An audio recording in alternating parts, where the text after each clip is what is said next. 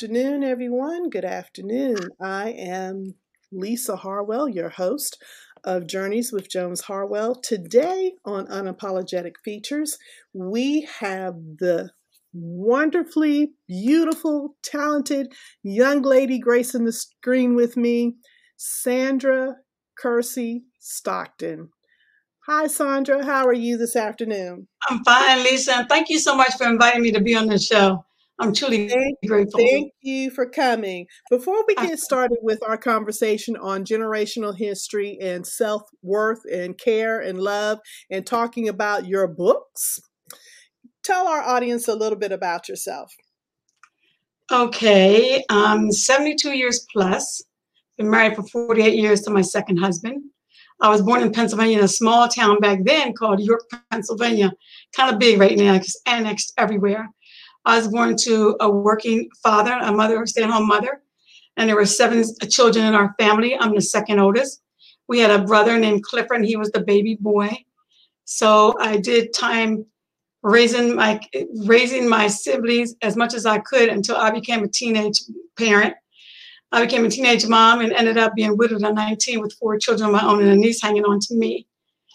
And then over the years, I decided it was time to write a book. So finally, at age 70, I decided to write it, and I wrote. I have 2 books down, and I have 1 more to go to the series. And I see the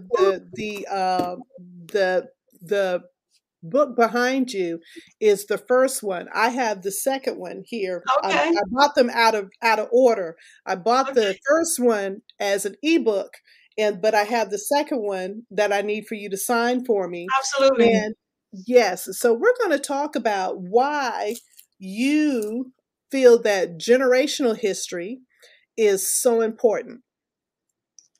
Generational history is very important. When I first decided, I've always wanted to write a book. When I got really serious about it, I thought, what will I write about? And then I started thinking about, I need to write something that my children and my grandchildren and children to come can hold on and refer back to about my life. And I thought I could put enough in the book to help them get through their lives as they grow. I think that people always get fixed on money, and we all know the money is the root to all evil. It is. Right. So if I had a lot of money, my husband and I, for generational money to pass on my children, after they spend it, then what? What are my grandchildren going to get? The money's going to probably be gone. However, generational history can be passed on forever. They won't go broke reading the books. I plan to put enough in there that's going to help not just my children, my grandchildren, but my nieces and nephews and my siblings to know what happened behind closed doors back in the 1940s and 50s. I think basically generational history, you can't put a price on it. You just cannot. No, it gave me the opportunity, as far as I'm concerned, to break negative cycles. Because you know, a long time ago, and you probably heard in your family, if your mother or father, nothing leaves this house. Whatever happens in this house, stays in this house. So my mother was getting beat to nearly death. My siblings and I all knew it, but we dare not speak a word about it. I'm sure the neighbors in our street knew everything that was happening in that house. You know, even though we didn't have social media like we have it today, they had back porch social media back in the day, front porch. Somebody was always sitting on the porch. Somebody was always in somebody's business. Somebody was always writing a note to somebody, and somebody always telling everything. So people knew, but people dare not interfere. And back then, if somebody did interfere and called the cops, like we call the cops now, not the police, call the cops, and they came to the house and knocked on the door and asked us if everything was okay. When they did that at my house, my father was the one answering that door. And they said, is everything okay? He said, officer, everything's okay. There's no problem. She said, okay, sir, have a nice day. And slam the door and go. But my mother's in there bleeding damn near to death. But the police just left. I mean, so my mother went through that for years. My mother didn't break away from my father until I was 10. And that's a long story, and it's in my book, how my grandmother came to help her to get out of that. So I think generational history is going to help my family break negative cycles. It's also going to help them to understand the positive cycles, the things of why we are, because things that are in me are in my children or my nieces and nephews, because we share the same blood from my parents, Dorothy Mae Jackson Smallwood and William Jr. Smallwood. My family needs to know the Jackson family of my mother. They don't know, and they needed to know. So I made sure to put a lot of that in the book to let them understand where they come from. And even though it's not in my book about other things I share on social media, I Mhm. try to share medical history, things like that, that's going to Mhm. help these children along the way. Because who's going to tell them my parents are dead? Right. And I And my think it's sisters weren't sharing. Go ahead, I'm sorry. yeah, and I think it's more important so now these days because we hear this critical theory, right, Hmm. going on where we are systematically and systemically being erased our history from the Yes, history book of what yes, has actually happened. And it was exactly. the time that generations were telling, especially when we had that village and that community And them old that grandmas, was everybody in the same telling neighborhood. our Yeah. history and passing that history forward. So I love how you talk about generational history because it is so important for us to capture Yes, ourselves and be accurate about it. yes, Yes, wonderful. So, with writing this book, you and I've met you. I've had the yes, pleasure of talking with you several times, absolutely. and every time I'm learning something new about you. And one of the things I love so much about you is your resilience, your ability to fight and continue to just push forward no matter what the adversity is. Yes, So, when you talk about your first book and the second book, which is a continuation of the first one that talks about some of the things that you've gone through in life, the first that you've mentioned that at 19, you were widowed with four children and took in your niece as yes. well. That's just, kids of our kids of this generation, and I don't think even at 19 I would have been prepared to How was do it? You just get that. prepared.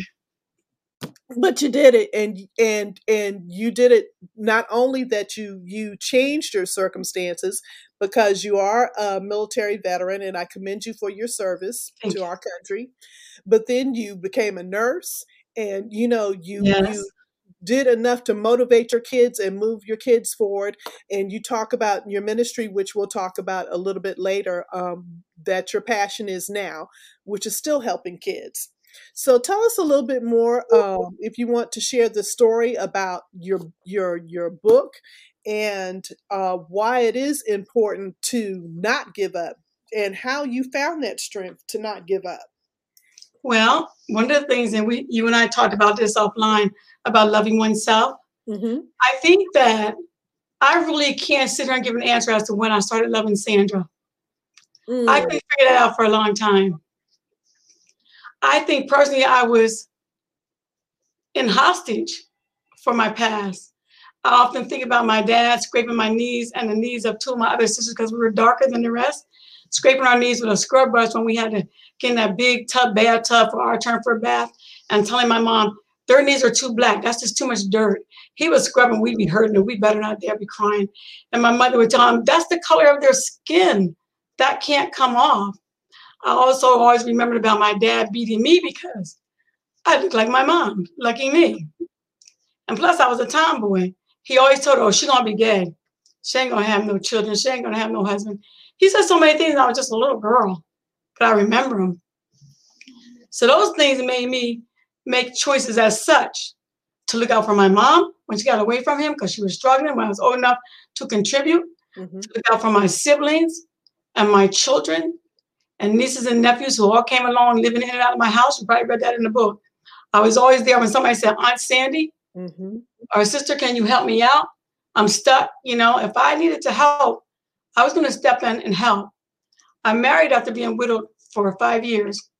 And I'll just say straight up forward, I wasn't in love when I got married. Nope. No matter what anybody thought, when I was walking down that aisle to take those vows, in my head, in Sandra's head, I found a man who agreed to take care of me and my kids. mm, My first thing was I needed a father for my kids and a husband for me second. So way long time ago, marriages were made. People paid people to marry their kids, this mhm, marriage, that marriage, and it worked out. I didn't look at it like that.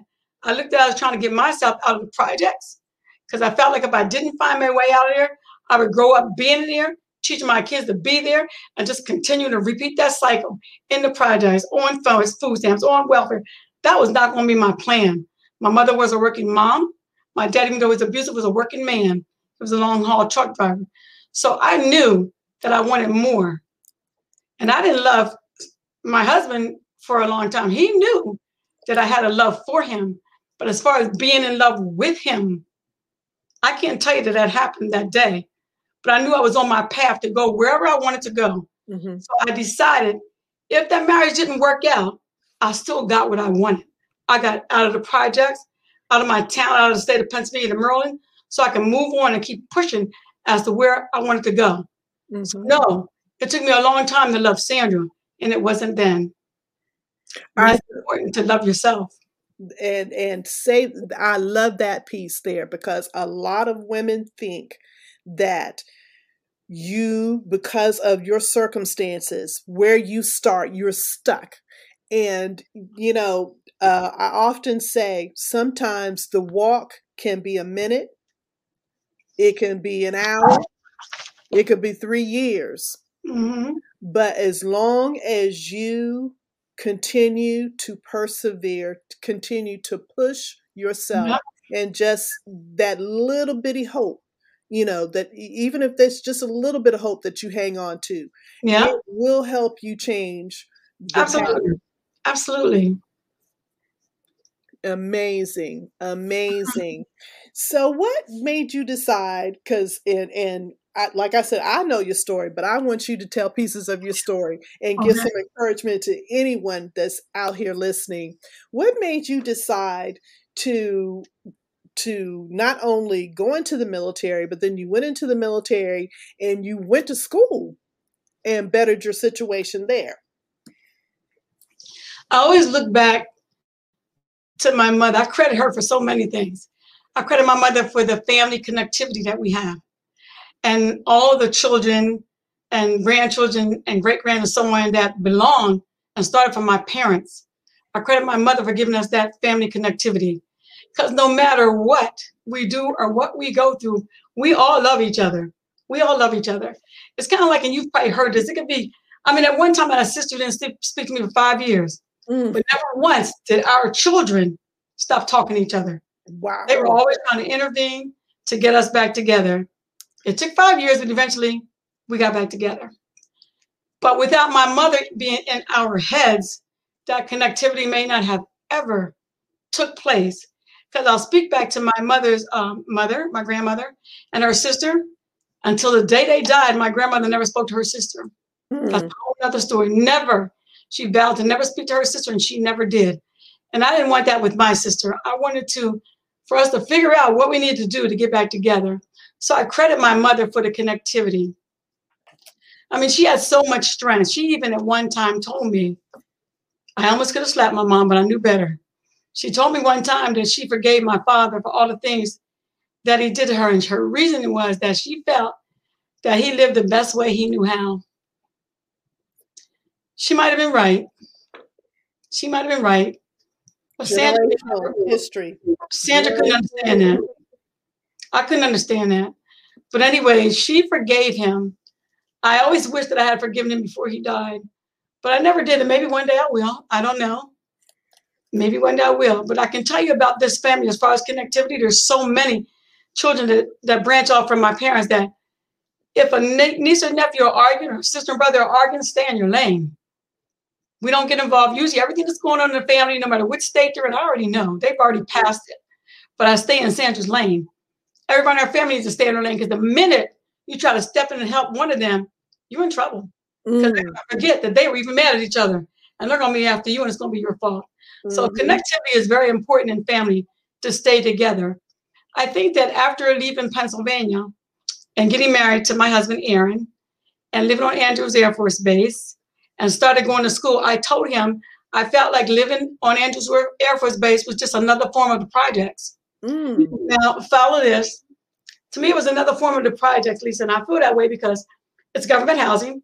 We had to get on the list to get the housing. We had kids, so we got our housing. My dad was military. So you understand. So it's almost like living in the projects, only it's neater, cleaner, you have more options, more things to go and everything, but you're still stuck if you don't move ahead. So I could stay on base, and my husband went to many different assignments and left us alone for a year, quite a few times, so that we did not have to move. And you know how that works. So we stayed. So I told him about a year, the first time he left to go to Korea. The second time when I was on base, I said, you know what?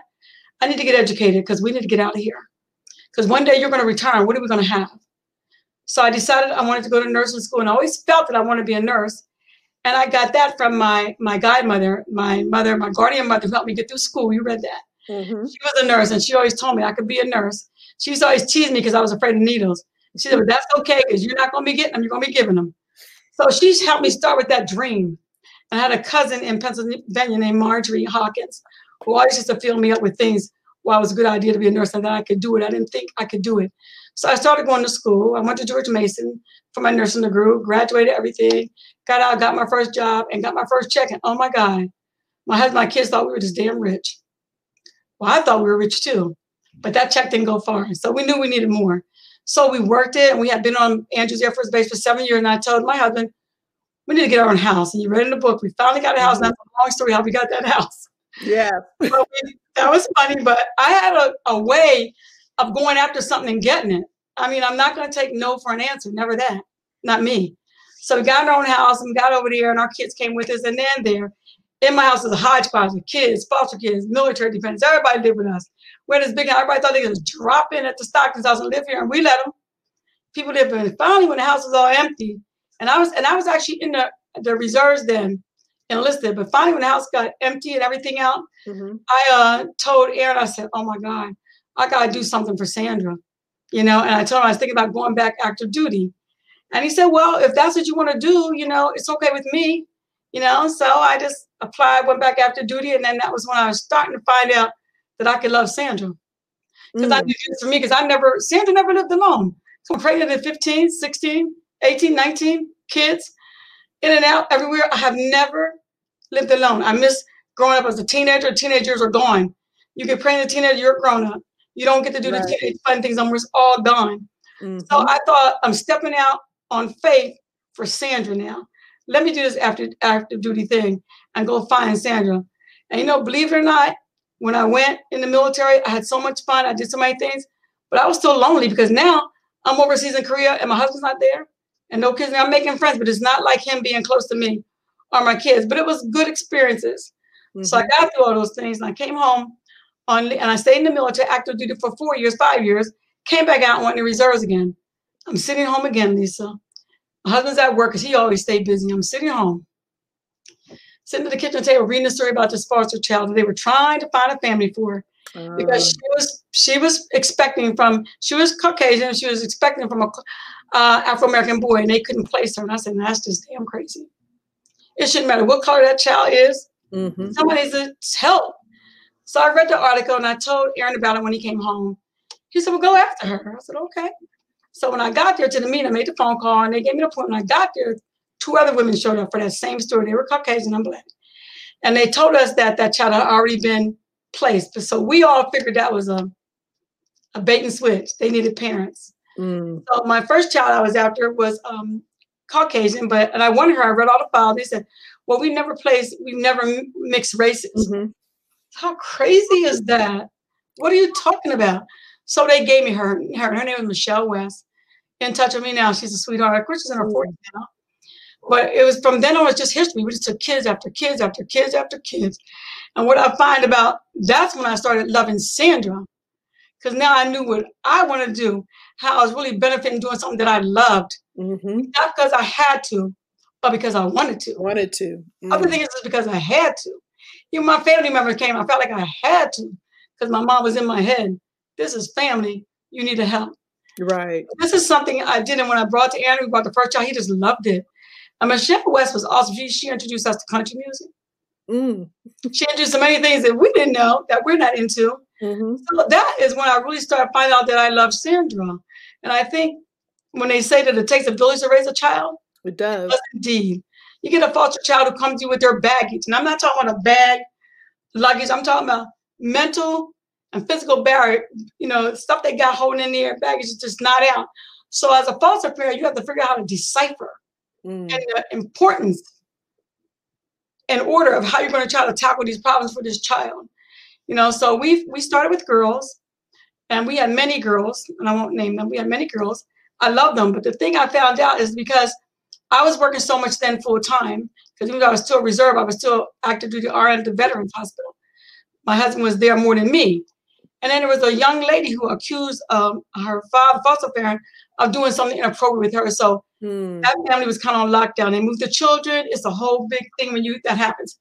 So I read that from our agency, and I came home and told my husband, I said, after girls that we had 3 leave, we're only going to do boys.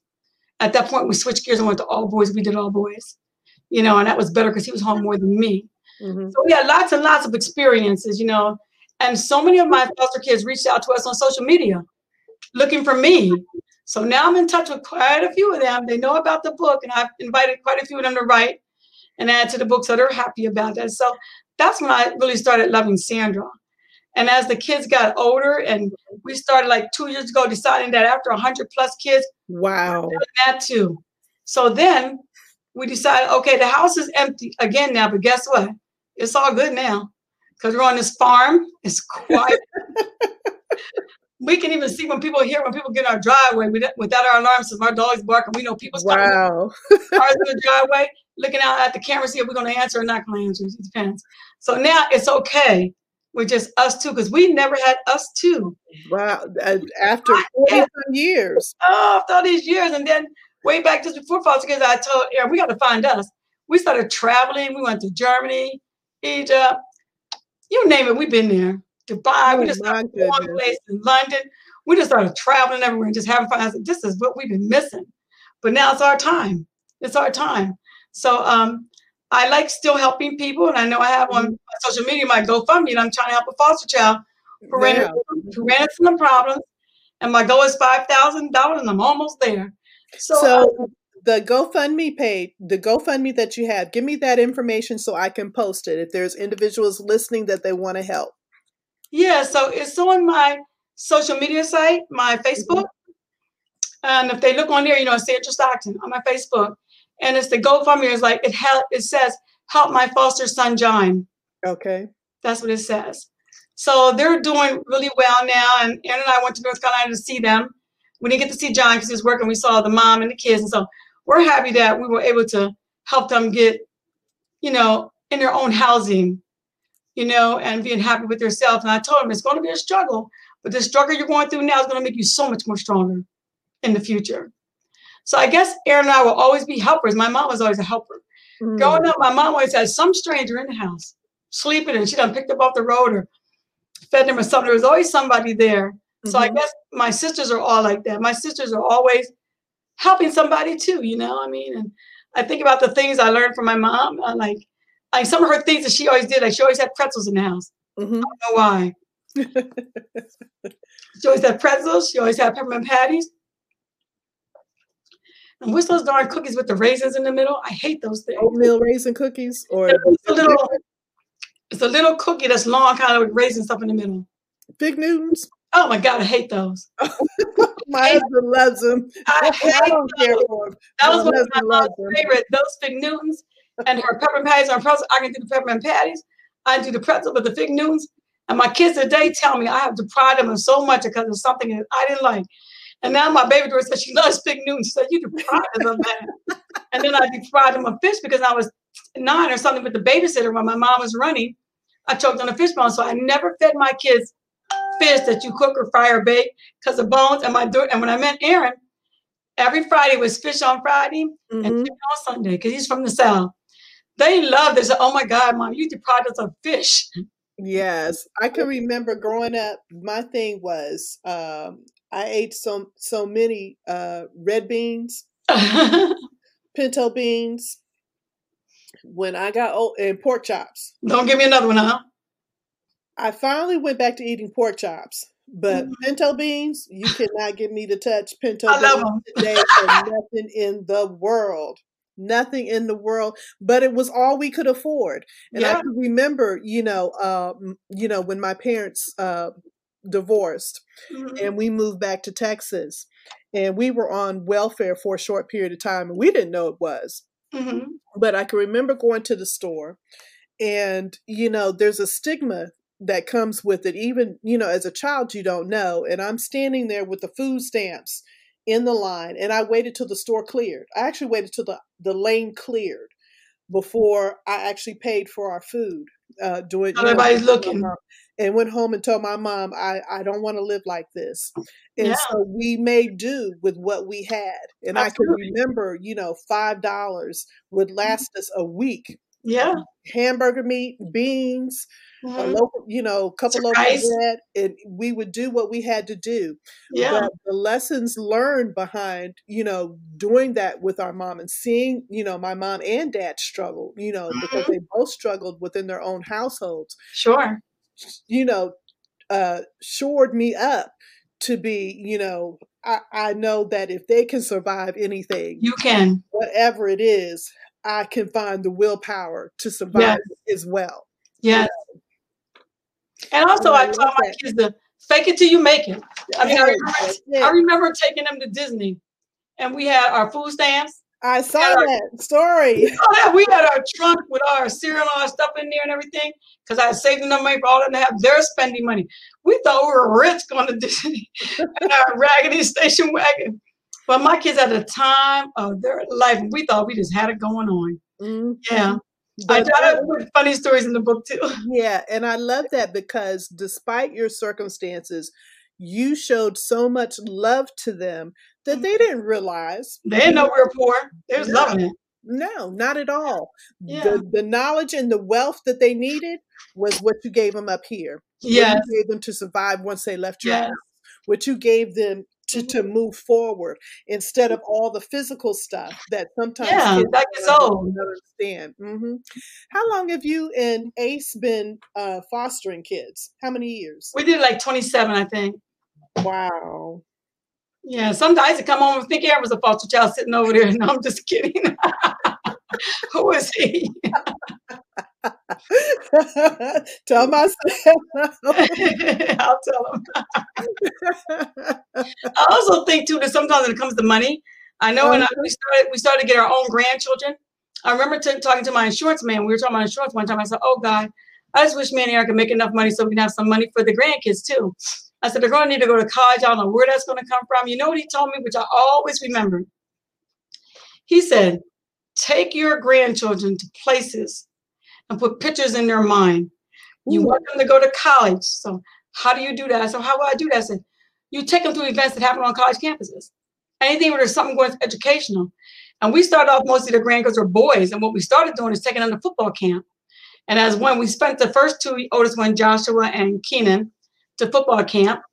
And then as every one of them get older, we keep adding one into all six of them are going to football camps. So we did George Mason and Virginia, we did Penn State and Pennsylvania, we did Bowie. We did so many other places, and that gave them the college mind. And right now we have grandsons, I think 4 are college educated, but we didn't have to put any money. Well, we had to pay for the football camp, like $600 or $700 a piece. So what? Now you got them seeing college camps and seeing these kids and like, wow, I Wow. can do this. You know what I'm saying? So sometimes people have to understand, give your children a college mind. Take them to, even if you have girls, take them to plays at universities so you can see what campuses look like. In the places where you eat in the university eateries. There's so many different things you can show them in different campuses. You don't have to belong to there. You don't have to have went to school there. But there's so many ways you can teach your children how to get that college mind. I think one of the things that happens with our kids nowadays, and this might just be me, but one of the things that bothers me is that all of our young people, and I have young grandchildren too, who buy their children tennis shoes that cost $200, or take the little girls who are 10, 11, 12 to get their nails filled, gel filled, or whatever you call that, and getting double holes in their ears. Their hair braided with long weaves, and they don't have long hair. We don't sit back and think about why our children, boys and girls, get stolen, kidnapped into the slave trade and everything else, because you are making them look like little grown-ups. And you have little girls doing all this stuff. They ain't going to know who to trust. Everything about you is on social media. So if somebody comes up to your little girl and says, "Hey, I know your mommy." No, yeah, here's some candy with just or something they like that they know they're used to money, you know, and then that child's going to be gone, but you haven't prepared them. Because back in the day when we used to tell kids like our grandkids, stranger danger. Right. I don't care what they give you, what they got, stranger danger. Right. You know, and our grandkids, my baby girl taught me that when her kids were growing up. We taught all the grandkids that. I think sometimes you look at these little girls. I was looking at one video on social media yesterday. It was called the competition between the young girls dancing and everything. These little girls doing them dances. They doing these videos, the music videos, shaking themselves in their hair on their head and stooping all down and racking their body. You are just setting them up to be stolen. you're setting up for somebody with that eye to grab that kid. So a lot of people say girls disappear, like in DC, perfect example, how the girls disappear. Them girls ain't just disappearing. They're being stolen. And some of the ones that are running away, they're going to be stolen too. You're going to trust somebody on the street, they think it's for them. Right. They're going to be in there. Right. So we got to think about so many ways that our children are getting snatched up. Even little boys, they make them into little prostitutes. We got to be so careful because there's so many things coming out. It's like you said earlier, back in the day when we lived in our neighborhood, like me, my grandma lived 7 streets away, my aunt lived around the corner, my aunt so-and-so, my cousin down the street. Everybody's spread out now. Everybody's spread out. I got somebody in Pennsylvania, in New York, in Florida, everywhere. And the only thing they count is social media talking to each other. Well, we ain't got that way to come over and knock on your door. Hey, grandma. Hey, I said, you just can't just dip in, Right. So I think that our young people have to be more careful of how they're grooming their children. If you do all these things for a little girl, a little boy, little girl says your hair, your weave, your nails, what do they have to look forward to? And if you're putting 2 and 3 holes in your ear, this other, you chose that. Your kid didn't choose that. So when they get to the age where they can choose it, they have nothing to choose. But you chose it all for them. Right. So that's I know, my son growing up, he always used to say, well, so-and-so has this and so-and-so has this. He's like, so what? Like, well, you're not so-and-so, and so we tried to do stuff when we thought it was more age appropriate for him. Yes. His first phone at 12, you needed it at 12 because guess what? You were walking home from the bus stop. To the bus stop by yourself. So we would be able to say, you called us when you left the house. You called us when you got back. Yeah. My daughter said to me once. TV in his room. He was a teenager then. It wasn't.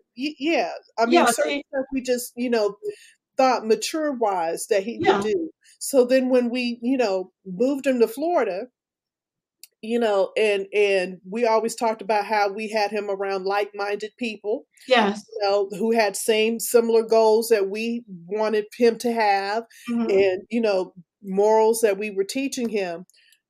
All that stuff started clicking for him. Yes. Oh, now I see why mom and dad. Yes. Oh, now I understand. Yeah, so that's what you want them to do. You want them to understand it later. Because my daughter used to always say to me, like, because, I'm a teen mom, so I'm younger than their friends' moms. Here I'm in my 30s to 40s, and they're like 60s maybe. So one day my daughter wanted to do something, and I said, no, you can't. We were the only kids that don't get to go nowhere. We don't get to do this. I said, I ain't their mom. Hey, if they move up here and let me be their mom, I'll tell them the same thing, but I'm not their mom, so that's not going to happen. So, but then they look back and think, oh my God, thank you, Mom. They remember. Yep. Yep, quick. It didn't take a lifetime to learn it. No. Which I was grateful for. Some of the things started clicking with him right away. I've been there. Right away. And I don't think at our age group, Lisa, that there are too many women of color who can't say they've never been through something. We all have. We all have. Might not tell a story, but they've been there. And I'm not just talking about sexual assault. I'm talking about many things. They've been there. They just haven't spoke about it. But we've all been through things. Find your strength and get out of it. Yes, I love the honest conversation because you never know who's listening that will get that notion that, you know what, that's just enough to help me. Absolutely. Absolutely. Move forward. And to always credit, and I always say that move forward doesn't have to be a giant leap. Sometimes it can just be baby steps, but as long as you keep taking those baby steps, you're going to turn around and you're going to say, wow. You're there. Yeah. I made it. So I have loved the conversation today. It has been wonderful. I can't wait to get out to your farm. That's my next stop. You're welcome. You live close. Come. I know. I'm coming. And we're going to do actually live, but I already posted your website, which is SandraLKerseyStockton.com. It's Kears like Pierce. Pierce. Okay. So it's SandraLKerseyStockton.com. I posted that, and you are on all social platforms everywhere as Sandra L. Stockton or Sandra L. Kears Stockton. Okay. You made me say Sandra. It's Sandra. But some people call me Sandra. Some people are Sandra, some people Sandra. I answer to all of them. Okay. Let me get this on here so people will know where to find you. Okay. And you are just an amazing individual. Every time I talk to you, I just get so enlightened and Thank so you. my heart gets fed because you are a true testament. I thank you. You are a true testament to the Very word. welcome. When I say resilient and perseverance, you just keep moving, and your love for people, your love for children, the work that you and Ace do Yeah. is just incredible. I cannot wait to read what you're going to come out with to help the foster care system and families. Yeah. And well, let's touch on that for a minute because um, one of the things that you touch base on that sometimes is a hot button because people think because you are a certain race that you need to raise a child of that race. Right. And I'm going to play devil's advocate for a minute. And it could be true Okay. because when we talk about generational history that you talk Right. about, and Okay. there's a workaround around that. And I think individuals that have a true love for helping the child, right, will Mhm. find ways to introduce their history or their culture to them. Right. But that should not stop, and I'm asking your opinion, that should not stop them still helping regardless of the child's culture or their skin color. Yes. I don't think it should ever matter. I think that sometimes when people like say foster, I know some foster parents won't take kids that are Caucasian, won't take the Afro-American kids. I don't know why, but I've had that conversation with some of the parents, you know.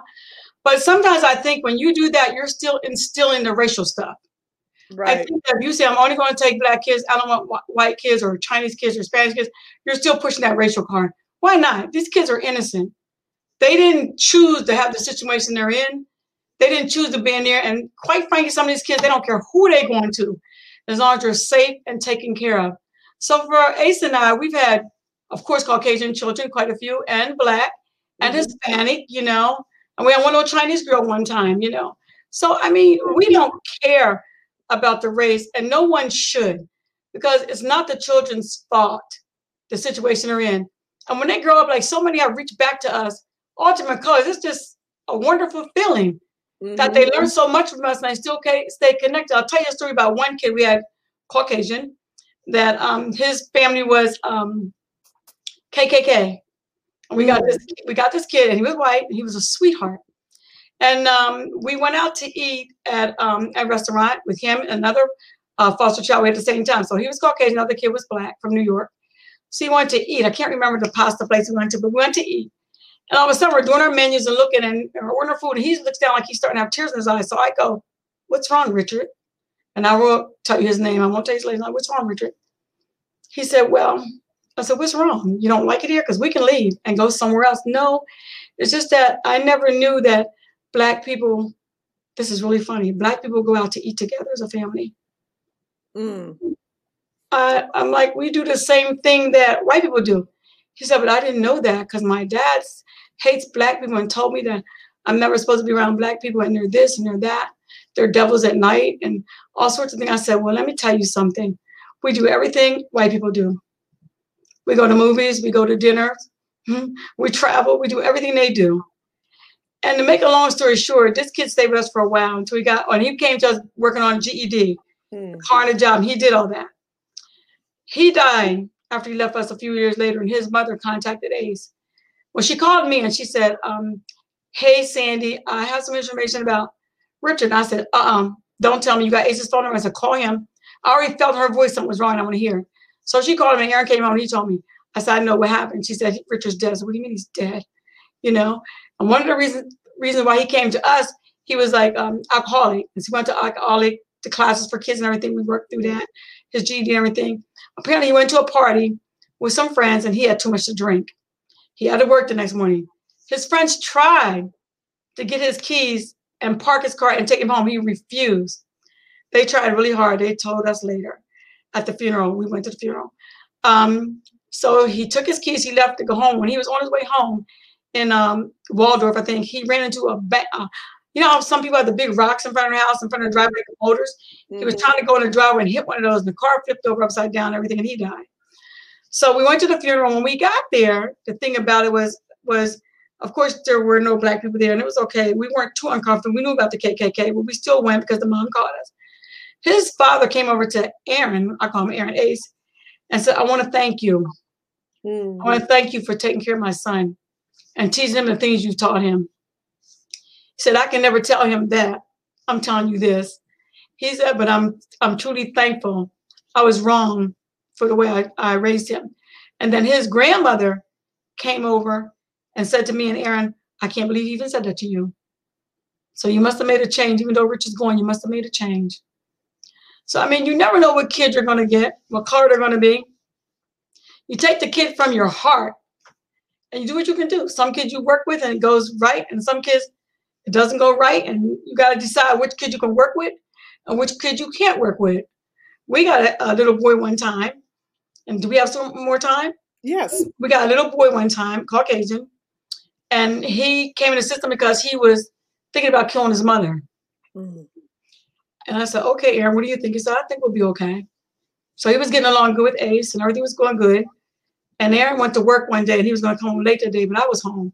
And I started a little business. I started having so many failed businesses. And I started this little business. I'm sitting there writing envelopes and doing things. And he comes into my room and says, do you need any help, Miss Sandy? I said, no, I'm good. You know, so he goes back out there, and I know his bedtime is like 10:30. So he's still in there on the couch doing whatever. And I go and say, you know, it's time for your bedtime. You should be ready to go to bed. He said, I am as soon as I'm done doing this, whatever he was doing. Bedtime came and left, and he still didn't go out there. So I called Ace, and I said, you know, this kid is still, I mean, he's not going to bed listening to me. He said, well, I'll be home soon. So I said, okay. So I go back in my room, and the kid walks into my room. Now I'm sitting on the floor. So now he's standing in the doorway looking down at me. And Aaron gave me this little thing to protect myself with, just in case. I'd hate that to kill somebody's foster child, somebody's child, but it's me or them at that point. So he comes in there, he's looking down at me. He said, what are you doing here? I told you I would help you. I said, I didn't need any help. He came right through that doorway and sat down beside me and said, what are you doing? Because I can help you. And I'm thinking in my head, Lord Jesus, don't let me take this kid out. Just about that time, Ace comes home walking around. What are you doing now? Oh, Mr. Ace, I was on my way to bed right now. I'm going right now. So he went up to go to bed. I said, Ace, I don't care what you do, but tomorrow when I come home and work, that kid needs to be going. Now, our program has a thing here. You can't you have to give him a 30-day notice. Because even when I came home that next day when he had dyed his hair red. You remember that story about Charles Bronson? I mean, that guy that killed all them people? He dyed his hair red and looked just like him. And I said, I don't care what you do, Aaron. I love all kids, but I can't love this one. I'm afraid of this one. I was the first time I was ever afraid of a kid. So Aaron took him the next day, packed him up, took him to the agency, and they called and said, y'all can't just do that. No, ain't nobody going to be threatening my wife now. Her life, we can't have her being afraid of somebody. So that was the only time pretty much that we really said, you got to go. You know, so you're going to meet all kinds of kids. And when we start doing boys or teenagers and above, now we're getting teenagers 67 looking like men against me. So I need Aaron to be there, you know, but see, y'all never know what we're going to get.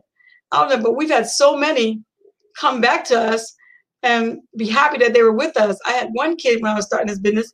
I was so happy to receive my first $20 bill from selling something, right? So I framed it in my office, right? One day I came home, it was gone, stolen. I said, Lord Jesus, one of them kids that stole my $20. So I had 2 foster kids at that time, and I knew which one did it without even accusing. And I knew the other one I had first. I knew he would never do it. And my grandson was doing with us too. And I said, I knew he would never do it. So years and years go by, and this guy shows up to my house in the car. And I look up, hey, what are you doing here? It's been like years, but I recognize him. Hey, Miss Sandy, you know, I wanted to know if I wanted to talk to you for one of my grandsons doing. He kept looking at him. I said, man, I just need to talk to your grandma. Can you leave us alone for a minute like that? I said, it's okay, sweetheart. I know him. We good. So he came to my house. He started talking to me. He took out a $20 bill after all the years and told me, I always felt some kind of way about stealing your $20. And I wanted to give it back to you. I was so happy because in his head, that always stuck with him that you did that and it was wrong. That was some kind of something for me. He said, and he was married with a child, had his own taxi cab company, and lived in Virginia and doing things. I said, I'm so proud of you. I even feel way better now that you forgive me and I gave you $20. It wasn't the $20 I wanted with that signature on it, but it's all good. But I'm Right. saying you do so much out there with them, you never know what's going to come back to you. And even the ones Exactly. that I don't get in touch with, I don't know where they are, but I'm hoping that we did a lot of good in their life that they're using it. And So it sounds I'm like okay. it. And it has poured back into you. And you Yes, can see the blessings that it yes, has. yes, Thank you so much, Sandra, for taking the absolutely. time today to talk with me. Again, everybody, this is Sandra L. Kersey. Did I say it right? Kyrus, Kearse Stockton. I'm yeah, going to say it again, Sandra L. Kearse Stockton. there you go. You can find her story, 480 Cordis Street, Codurus, Codurus book, 1 and 2 on her website. And you can also reach out to her on all social media platforms. We are looking forward to hearing more about her ministry of working with foster care kids and the book that she's going to be coming out with. And I think there's a volume 3 to this that's supposed to be coming out absolutely. as well. And just a beautiful spirit, just a beautiful spirit about you. Thank you so much for joining us today. That's going to wrap up our show. Thank you. Come back and join me on Monday evening, you all. I'm going to be talking to Nikinji Raspberry, the God Coach. So Yeah. you should be seeing some advertisement going up for that this afternoon soon. I thank you all. I am your host, Lisa Harwell, and this has been Journeys with Jones Harwell. Have a great afternoon, everybody. Thank you.